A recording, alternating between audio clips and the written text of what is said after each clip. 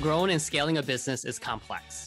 It can be very scary and lonely trying to navigate it all. It comes down to the community of trusted people you surround yourself with. Let's dive in to the Business is People podcast. Welcome back, Petros and Manoli. You guys are the gurus when it comes to anything and all e-commerce in Amazon. You guys are the co-founders and masterminds behind Granitsa e-commerce solutions. So today we're going to dive a little deeper and really talk about a lot of the challenges and pain points that we're hearing, we're seeing as we're talking to like marketing directors, sales leaders, and C-suites. So like, what are some of the things that you guys are commonly hearing as a pattern, as a challenge?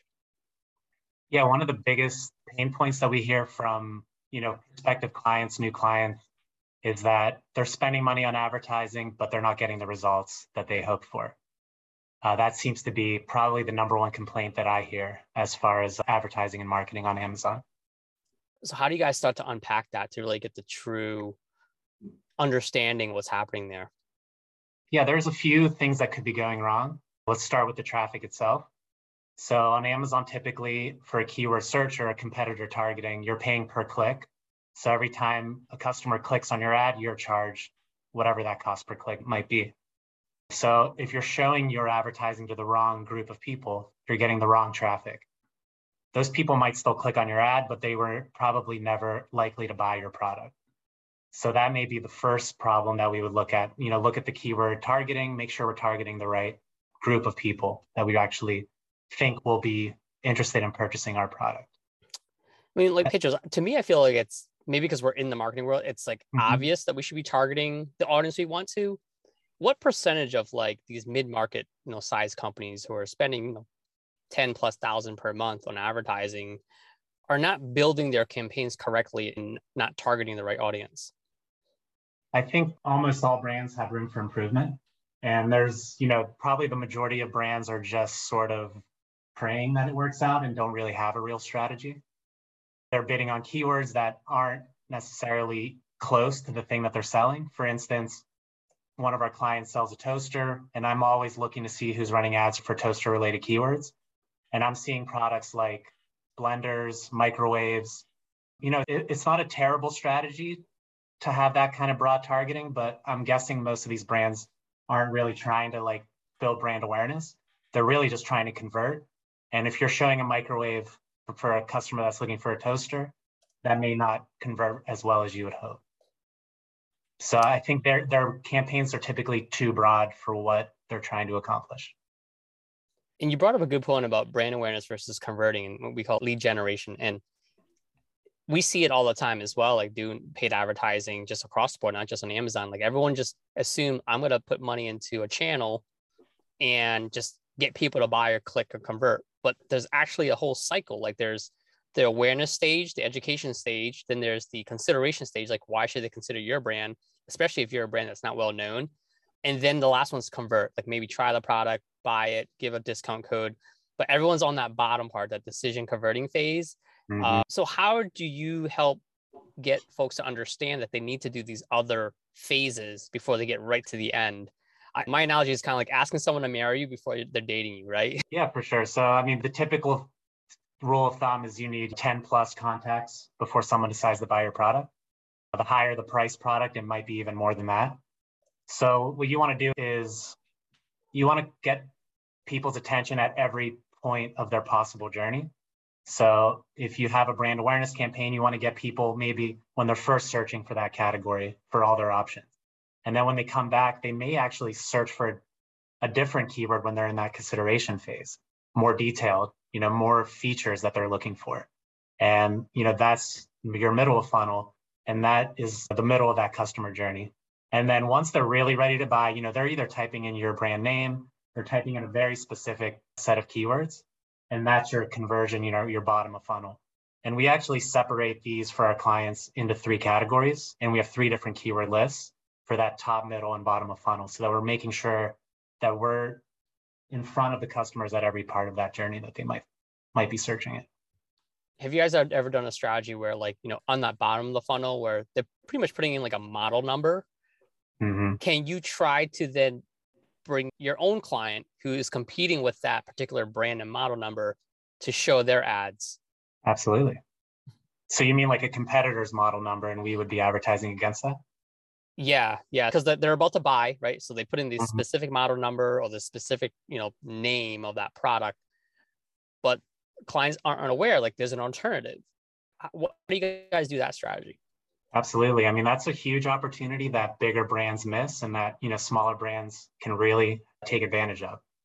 So, bigger brands have all this brand awareness already kind of baked in. They've done all the work, they're running TV commercials. So you're right, somebody might come in and type in a model number that they saw somewhere else. If we know that our product is a very close match or a replacement possibility for that, we're definitely advertising that keyword if it makes sense from a cost per click perspective. The other thing you can do on Amazon is run ads on the listing page itself. So if I know my product is a better option than my competitor's product, I can run ads directly on their listing page. And literally like right next to where it says add to cart, you could see, one of my ads for one of my clients. And it's visual in nature. So Manoli, I know you're that creative genius, just kind of like making those little nuances, right? So like when you're doing these ads, what do you see are working to kind of help these ads stand out through all that noise? Yeah, so there's different ad types. So even within like targeting the listing, like on the listing page, there's different ad types. So there's a banner at the top, but you also have a sponsor display ad, which allows like custom graphics or custom image, and then just like a normal ad that just has the main image. So we often like to use those like sponsor display, like let's get an image on there. Let's like sort of like separate this. So with the toaster example that Petros mentioned, we have sponsored display ads running on competitor listings where we're showing the logo that stands out, on a listing page. We're actually showing our client's logo, or we'll show their toaster in like a kitchen setting, something that stands out. So we're not just like paying for an ad that's just the main image. And we can actually test. Sometimes the main image will have a better effectiveness for the cost per click. So we like to run these things, test them. And, it depends on the product. The more simple ads that cost less might end up doing better. So we really love to use the data to see what works. Yeah, I agree. I think I'll tell our creative team, like, instead of just doing A/B tests, like literally do 20 tests. Mm-hmm. Like the more tests you can run, I think a lot of people say just do 2 or 3, but then you're cutting yourself short. Like, why is it just 2 and 3? Like there could be other variables. You have to test as many as you can and then look at the data, say which one's the best. What's your feeling about that when it comes to testing? Like, what's your cadence? How often should you change it? How many variables are you guys testing? Yeah, I mean, a lot of it depends on how many creative assets we have access to from our clients. We're always kind of begging for new creative, more finely targeted creative for specific target segments. But if we have those assets, we'll test things like for a video ad, for instance, does a 40-second video ad work better than a 10-second video ad or a 25-second video ad? That's one thing we'll test, like the length of an ad. Obviously, different product features on those ads. So we'll say, is this product feature resonating more than this other feature? So we'll test like different product features in that way. And then we test them against different markets. So like one piece of creative might work really well for a certain target, segment, but might not work for another. So it's really as many variables as we can test, we try to test, but often we're limited by the amount of sort of assets that we get from our clients in that respect. Yeah, one cool example of this is we have a client and we were running 2 different video ads for them in the Amazon search results. One was a sort of generic video ad advertising their product, advertising their brand. The other video ad was sort of targeting a competitor without using the competitor's name. We were showing a side by side of their product versus the competitor's product and why the competitor's product is not only not as good, but it can often be dangerous to use.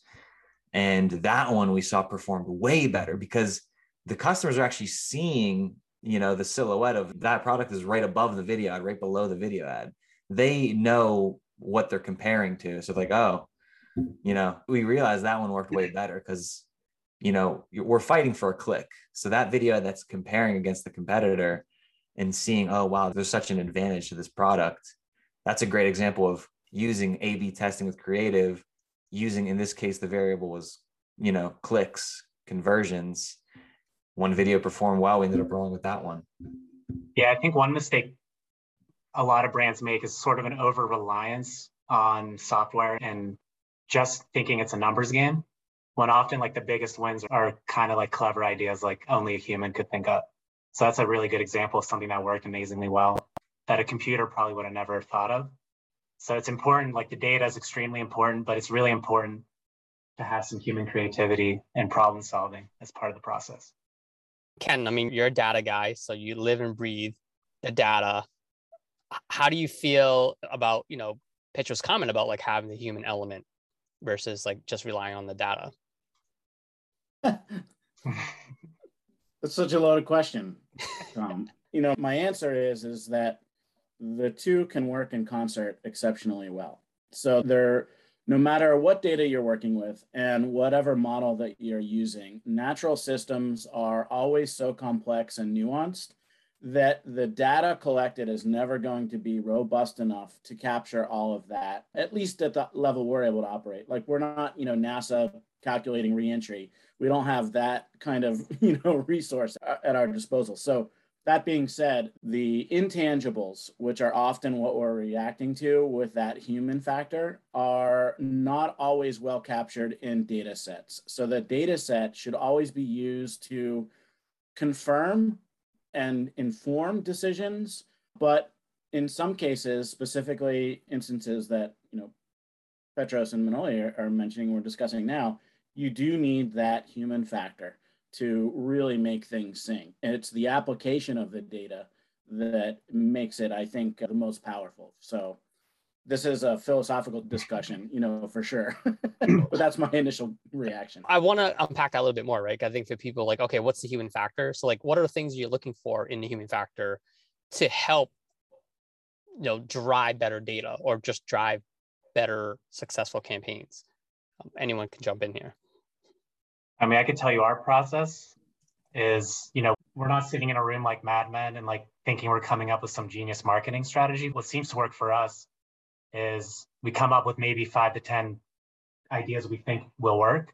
We test all those ideas, and typically 2 or 1 will pop out as really effective. So we're always like testing and then using what worked, and we just keep using it till it stops working typically. But it's good to just keep testing fresh creative to always have something that works and something that's fresh as well.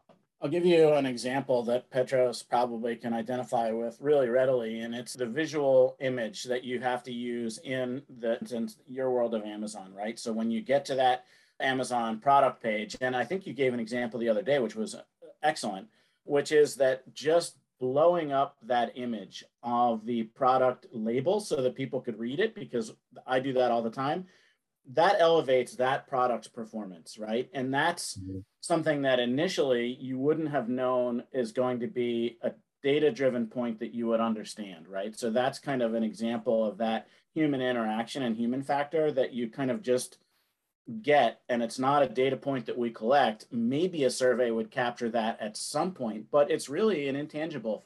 And maybe people, there's color theory, for instance, like with food, a lot of colors are like brown or natural or earth tones, whatever makes people hungrier, and they stay away from like cool tones, whatever the case is. Now they're studying that, but in many ways, those are intangibles. Like with a given product, like what plays better, you don't always know those, and data is not always going to answer that really quickly until you really explore it from a human perspective and ask yourself, like, intrinsically, do I like this or not? And then start asking why. Like, it's just not data we're collecting. Yeah, Ken, that's a great point. And to build off of that specific example, I could see a situation where maybe you have, an icing, we sell buttercream icing. Maybe you have 2 different sizes. One's a 5 ounce and one's a 2 pound bucket. The 2 pound bucket, the text might be so small in this big bucket, you don't see the size. Whereas the 4 ounce, it's a smaller label, you see the size. The data might show, oh, people want the 4 ounce more. It's getting more clicks. It's getting more buys. What you might not realize is, oh, it's actually just the labels visible. People know what they're clicking on. So that's where that human element comes in, where it's like, It's not that this smaller thing is more popular. It's just that it could be the case, not necessarily. It could be something with the color, something with the size, not necessarily the product itself. I mean, it could be like, I live in a very small cottage, right? And so I can't buy the 2 pound bucket you would never know that the reason that I bought the smaller 4-ounce size and not the 2-pound was because I had a storage issue in my house, right? So that's one of these outside data points that you simply just don't have the ability, at least initially, to get at. So great example. To circle back to our like wasted ad spend, like a lot of wasted ad spend comes from people clicking on your listing to find out a size or a color or some information. If you can communicate that on your main image clearly, they might not click on you at all. So you'll save a lot of ad spend by communicating very clearly. I mean, we're probably all consumers of Amazon one way or another. And yeah, when I'm trying to buy different sizes, like I'd rather know right away through an image, like this is the bigger ounce, 32 ounces versus a 12 ounce. And sometimes you can't see that. So then you're searching and searching. Then all of a sudden you land on your competitors because you're searching so much. Oh, there's another brand that's selling the same thing for $1 cheaper, and now you lost that sale. So like brands, I think if they can do better creative and just better information on the human element, right? Like how do I shop and understanding that side of it, then you'll start to see your data probably improve. I want to ask this to Aaron, because Aaron, like, you're from a lead strategist standpoint, you're looking at the full field and looking at like the research side of it, building campaigns and strategy, then working with a specific creative teams to kind of do the messaging and the branding. So like I always say it's 3 things. It's how you build the campaign, it's the messaging, and then it's creative. And I feel like those are the 3 buckets that you're constantly changing. How do you approach those 3 buckets, Aaron? And like which ones do you start to look at first when things aren't working? Man, I always look at the data first, and like what's going on in the data really explains to me, or will give me a lens into where I need to go look. I think a lot of it is just understanding, from experience. I've been inside so many campaigns and different conundrums. I kind of there's a nature about it, so it's almost like, the half art, half science kind of thing. So it's almost artistic in a way, and how you choose to look at the data to unpack it in a way that's meaningful to make those decisions. I think Petros, how you said, you start with 5 ideas and test them. I'm the other way. I'm like madman. I'd rather sit in there and sip on the bourbon and all right, there it is, boom, and then go all in. That's just the creative side of me. But the analytical side knows that going through the hypotheses and testing everything properly and having the data, that's the difference between the old way and the new way. And I think how we can put those together is the key. And that's it. It's like, how do those 3 different areas come together, and how do you break them apart properly? And it's like when we onboard our clients or go through our discovery, we're talking about all of these, with equal amount of time. So, I mean, I don't really think there's one that's heavier than the other. It's that mix that needs to be refined properly, depending on the client and the needs and budgets and all that. Yeah, it goes back to that human factor again, like someone who's managing this campaign or the partner that's managing it and working with a marketing director or marketing department, if they're outsourcing to an agency or consultant, they have to be able to understand these 3 components. Okay, did I build the campaign correctly with all the parameters? Is the messaging on par? And are we nailing the creative? I mean, there's a lot of variables there. So it could be overwhelming to folks to try to really understand that, without having, like, look, there's 5 of us here, right? It takes a team. It's not one person. It's impossible for one person, even 2 people, to assess a campaign and why it's not working. Like there's a lot of people that go deep in their skill set. So when people don't have access to all these experts, Petros, what's the best advice you can give them? Start with a small budget and start small is probably my first piece of advice. I think people get a little bit carried away at the beginning, end up blowing through their whole ad budget, and then they think that Amazon doesn't work. So if you're a beginner, like if you're just starting out, or if you don't have years of experience, just start simple, make a campaign, run ads for all your branded search terms, do your keyword research, test out a keyword list, but just start with a small budget and grow it over time. And you should be able to gain those skills, by the time you're running a much bigger budget. If the stakes are higher and, you need to run right away, I don't necessarily recommend trying to learn it at that speed. Yeah, you're going to have to find an expert. I mean, you can only do so much, right? And there's reasons why there are agencies like yours that exist, or consultants. And we're seeing a lot more businesses be more open to, instead of hiring someone full time, they're partnering with consultants or agencies to do the work, because that's what it is today. What's the expectation of like, okay, we're going live with the campaign. We need to test it, see if it works, iterate until it actually is kind of running pretty smoothly. Like, what's that time frame look like? Yeah, we typically say 3 to 6 months. If the brand is brand new, like never been released to the world, it's probably going to take closer to 4, 5, 6 months. If that brand's been on Amazon for years, maybe it'll take, 2 months. So typically between 2 to 6 months is how long it takes to build what I would call a sophisticated Amazon advertising campaign or marketing structure. And Ken, you're always looking at opportunities in channels and trying to predict success, right, with paid campaigns. Like, what do you feel is typically the common myth or debunking about ad campaigns? And just like, why is it not working? This should be working. This channel is not working. Or I'm spending all this money. Why is it not working? Well, I mean, man, talk about asking me doozies. 2 questions, and they're both doozies today. What I would say is kind of a little bit of a politician's answer, meaning I'm not going to answer it directly. I'm going to give some supporting evidence, and maybe we'll get to it. One thing is timing, right? Everyone wants immediate result, and that's not really how any of this works. So let's look at sort of the temporal component. And there's a process we all do, whether it's Amazon or any given campaign, even how, we go through life in general, we're optimizing, right?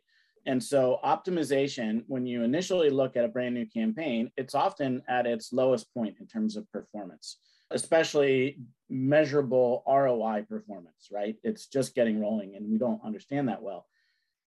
So when you're looking at that, the first several weeks or even first several months of a campaign should be looked at not from what the endpoint may be, but is it optimizing? Are you going in the right direction? Is that directional trend looking like it's going to end up where you want it to go? So I'll give you one quick example, which is that, Petros and Manoli will understand this. This is a client that we work on together. And with that client, some of their channels actually don't achieve ROI on a given month. However, looking at the optimization of the performance of some of those channels over time, they are scheduled to do so. And as a group, we initially projected that they would be a positive ROI, not losing money as a whole during, sometime after like a couple months of doing business. But initially they were losing money. What the powers that be and their decision makers needed to know, are we headed in the right direction? Are we doing the right things? And if they hadn't looked at it from that long-term perspective and the optimization, they may have just cut off all advertising and said it's not working, right?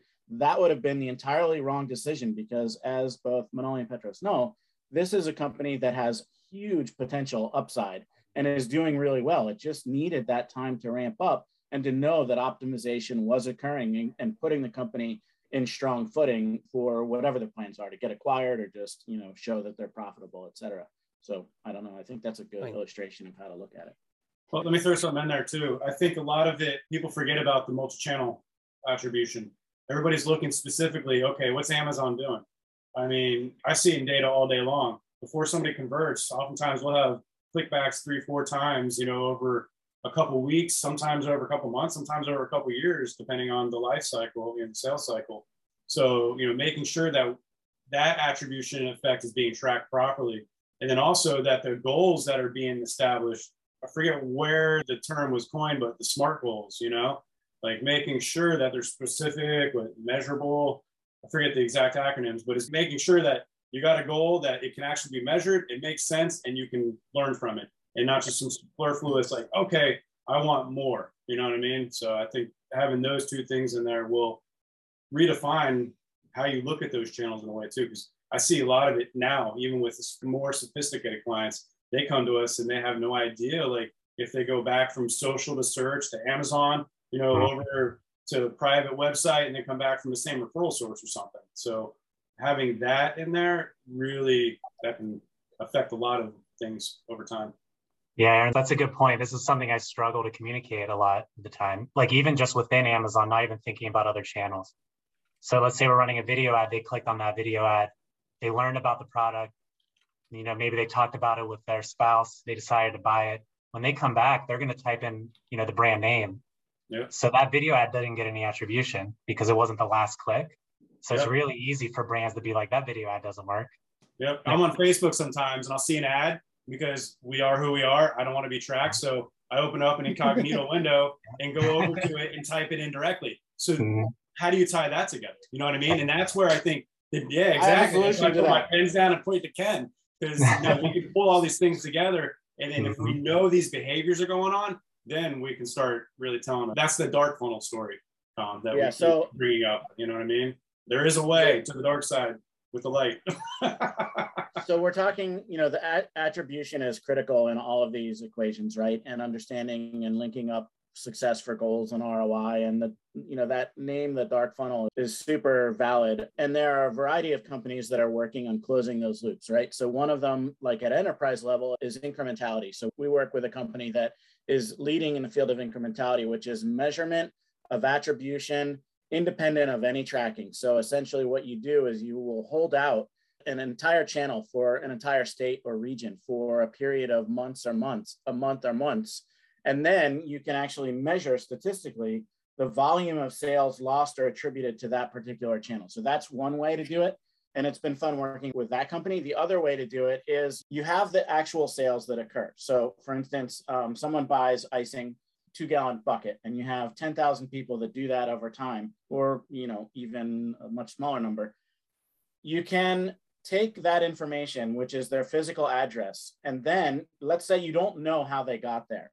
You can actually overlay that if you structured your ad campaigns and your other stuff appropriately, and you can link that up geospatially. So quite often what we will find is, and I recently did this for a company, that they're like, we don't know, because we don't have tracking in appropriately, we're losing whether or not all of our ad spend is actually generating these sales, or if it's just, through word of mouth or whatever it is.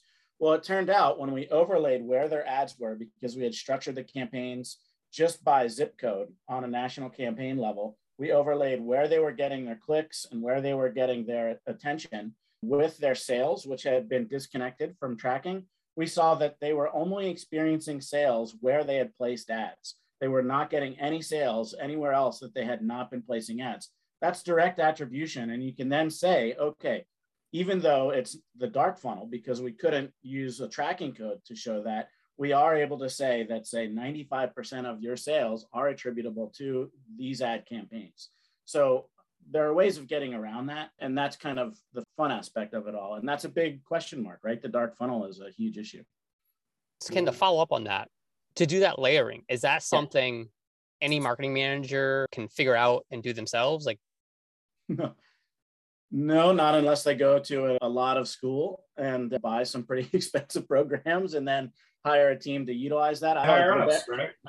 That's right. Well, the barrier of entry is pretty big. Like, who's going to invest in the infrastructure to be able to answer that question? And a lot of what we've done is basically, to use the common, colloquial term now, is we've hacked together methodology that we consider proprietary. And it's kind of like the Koch method, right? Like, it's kind of all out there. It's in, academia and whatnot, but the way we've pieced it together allows us to get at those questions pretty readily. It comes down to the ability to mark up your content properly. So we've got a big transition of going to, customer data platforms, server-side tracking versus pixel-based tracking.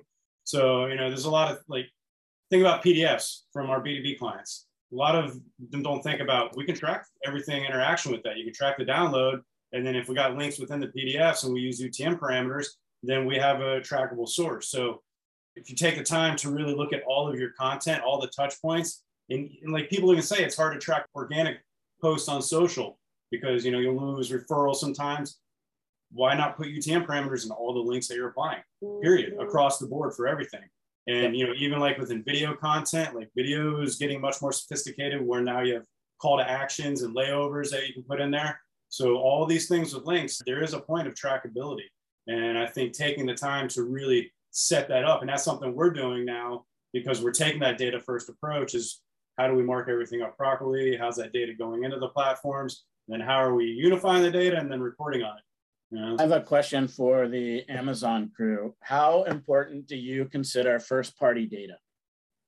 I wish we had access to more of it. Amazon doesn't really give us much at this point. I do hear rumors they're going to start sharing more of that. But at this point, it's really just whatever ad data we can, experiments we can run on our own. So I guess the follow-up question is, if you had a way to take first-party data, that gold mine of the client themselves, and leverage that or put it into formats that you could then make decisions on to mitigate risk or get more efficient with how you're doing your work, is that useful in the Amazon arena? Yeah, I mean, we always have to be careful of too much information overload, but yeah, I mean, if we can get it in a useful form, we could definitely use that to build hypotheses and to test, within the Amazon system for sure. So what would that usable form be? Is it like, don't advertise the Yankees in Boston, or, kind of what does that information look like to you? Yeah, I mean, the one thing you cannot do on Amazon quite yet is pick, geolocations, which I wish you could. That would make things much easier. But one thing we do track already with our clients is where the products go, like where they're shipping to. And that gives us a general idea of like, they can take that data and use that in their general marketing. But at this point, the fact that Amazon doesn't really let us advertise demographics or geography, we're pretty limited in how we can use some of that stuff. But I'm hoping that they open that up at some point. Do you think as they evolve their platform, they're going to have to start giving more bells and whistles? I mean, like think about Facebook, like with all the psychographic targeting we used to have, and all those traits went away after the last election, with all that stuff. So you think Amazon's going to kind of have a evolution that they don't want to have? I mean, they obviously have incredible first party data that they use to launch products. So they know if a product's going to sell before it ever launches. Yeah. They don't share that with us. But the rumor is, we're an Amazon advertising partner, so we get a little bit of the inside scoop. What they used to hold in-house, so you used to have to spend $500K a year. Actually, it might be a month. I can't remember the exact numbers. But, they told us to have access to this DSP platform. You had to work with Amazon. Amazon ran the campaigns. You had to give them at least $35,000 to $50,000 a month to run those campaigns. And then they would share like a small sliver of that first party data with you. So it's like stuff like, how many people purchase within the first 30 days of seeing your product, 60 days, 90 days, a lot of useful stuff. But the rumor now is that they're actually moving all that Amazon managed advertising to the self-service platform. They're taking away those minimum budgets. So from what I hear, we're going to start getting access to that data. Oh, that's cool. The one issue with Amazon is the fact that people share accounts. So it's really hard to get demographics that are accurate because, a family of five people that are all different and have different interests are all buying on the same account. So even if they had demographic data, I wouldn't trust it all that much at this point until they find a way to sort of separate those different age groups. I never thought about that because my wife and her sister share an account. The interesting thing that you can do there is that you can actually, there's kind of like cohorts and sub-cohorts, right? And Google uses that term cohort. They tried a cohort targeting, and I don't know what they're doing with it now, but you actually can parse out based on a lot of that information, the cohorts that are available, and then you can make decisions related to that. So that question, while complex, what you just mentioned there, that sort of issue, it is surmountable from our side, right? Meaning, how do we leverage that to make a product sell better or whatever? So if Amazon does go towards allowing a little bit more wiggle room on our end to what we can provide to get the product out there and choose our audience a little bit, there are a lot of things that can be done. It's almost just like opening Pandora's box. For sure. I mean, I'm buying stuff for my kids. So either way, I guess, either they're not on it, but they'll search like for stuff. Like I'll say, hey, what do you guys want? And like, they'll search for certain things, but still I'm the one purchasing it, right? So they're going to feed me ads for kids stuff. But I get it. If they're teenagers or other adults, my wife and, we're a family of 6. So we're using one account to buy everything. They must have some type of data. I mean, I think they're aware of that, right? There's got to be something behind the scenes where they're knowing how to maximize purchase revenue. That would be one way. Because I'm sure everybody's going to the Amazon account from their different mobile device, and we all have that unique identifier in there. So that could definitely be a way. Yeah, I'm sure Amazon knows a lot more than they share with us. Oh, yeah. Yes, they do. Oh, man. Yeah. Well, you mentioned before, Petros, that they're turning into a search engine, right? I mean, they're the #1 product search engine by far at this point. So any last tidbits here, guys? If marketing managers are listening to this, or all the agencies who are really trying to maximize on Amazon, I think, some summary takeaways is SMART goals, really planning it out. I think, and you're right, a lot of people just jump right into it. Hey, I have $20,000, let's just build a campaign and go. But there has to be this thoughtful process of like really understanding the journey, understanding the habits and behaviors, understanding that there's dark funnels where you're not going to get attribution, but you're just doing it right, known as a human, outside of data, as a human, these are probably the steps that are happening before a purchase happens. That could happen offline or again, not being tracked. So there's a lot of these variables that whoever this marketing manager has to do. And of course, then they have the data, so that's useful. Is there anything else that we're missing, or you guys want to kind of have, your last takeaway? Yeah, one thing we haven't talked about, which is probably the first thing that everyone should do before spending 20 grand on ads, make sure your listing pages actually convert. Send a small amount of traffic to your listing pages, check that conversion rate, and make sure that those pages convert. Otherwise, you're just, sending money into a black hole. What do you mean by that? Like, how can I confirm that it's converting? Manoli can probably go into more of the details, but from a math perspective, if I send 500 people to this listing page and it converts at 10%, I'm probably safe to send 5,000 people there. If I send 500 people, it converts at 0.1%. That means I better change my listing page, change my price, change my offer somehow to get that conversion rate up. Because it's easy to get people to click on an ad, but getting them to convert, you better make sure that works before you send those clicks over. Is there a minimum conversion number? Because sometimes 1% could be good, right? If you're getting the revenue you want. So what's a number that people should strive for? Yeah, we have clients that have 1% conversion rates and do great, but a lot of it depends on their profit margin, their price point. Where some people get in trouble is they sell a $15 product and their cost per clicks are $3 to $5. It becomes really difficult to make money doing that. And your conversion rate better be, 50%. You better have a high repeat customer rate because you're losing money on that first sale. If you have a huge profit margin, you're selling a $500 product, your cost per clicks are $1, your conversion rate has a lot more flexibility. We have clients in both of those boats, actually. I guess last question to Manoli here. So when you're looking at these listing pages, you're making adjustments. What are typically your go-to things that you're improving immediately or you commonly see is the issue? Yeah, so it starts with a main image, and you want to make sure your main image stands out in search. And then once they click on that listing, you want to make sure the listing you want to fill all the positions of images. So typically there's 7 visible images. You want to give as much visual information as you can. They don't know what this product is. They can't see it. So you want to have all that visual information there. Optimize bullet points, describe your product, talk about the specs, the dimensions, the weight, whatever's relevant to that product, the selling points. You want to have A+ content below the listing, between the listing and the reviews, expand on your brand, expand on your product line, show off your brand identity. Those are the 3 main ones. If you have a brand store, even better, they can find more information there. You also want to seed questions and answers below the A+ content. So if someone is looking for a kitchen appliance, they want to know if it fits on their counter. Hey, does this electrical voltage work? Will it fit on this counter? Whatever the questions would be for that product. Again, you want to make sure we're limiting negative reviews. We want to make sure we're decreasing the cost per click. So we don't want to waste click money on someone who's not going to buy. So yeah, there's a lot that goes into it. That's sort of the basic overview: images, copy, A+ content, questions and answers, brand store. And to tie it back, even because this is very it works together. It's not just 1, 2.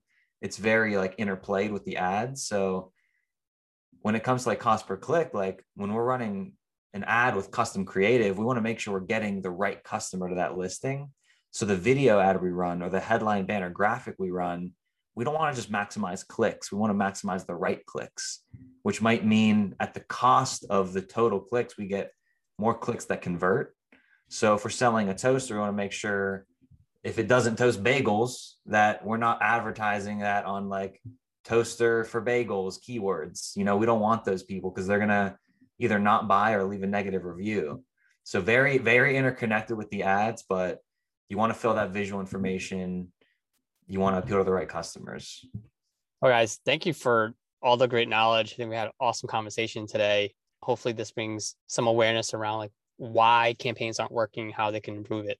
So, of course, folks who are listening, if you ever need to reach out to any of us, we're available. You can find us on social, on our websites. All the information are in the show notes.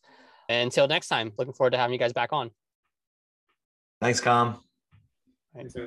Thanks, everyone. If you have any questions and topics you'd like us to cover, please email me at podcast@inthinkagency.com or message me on LinkedIn.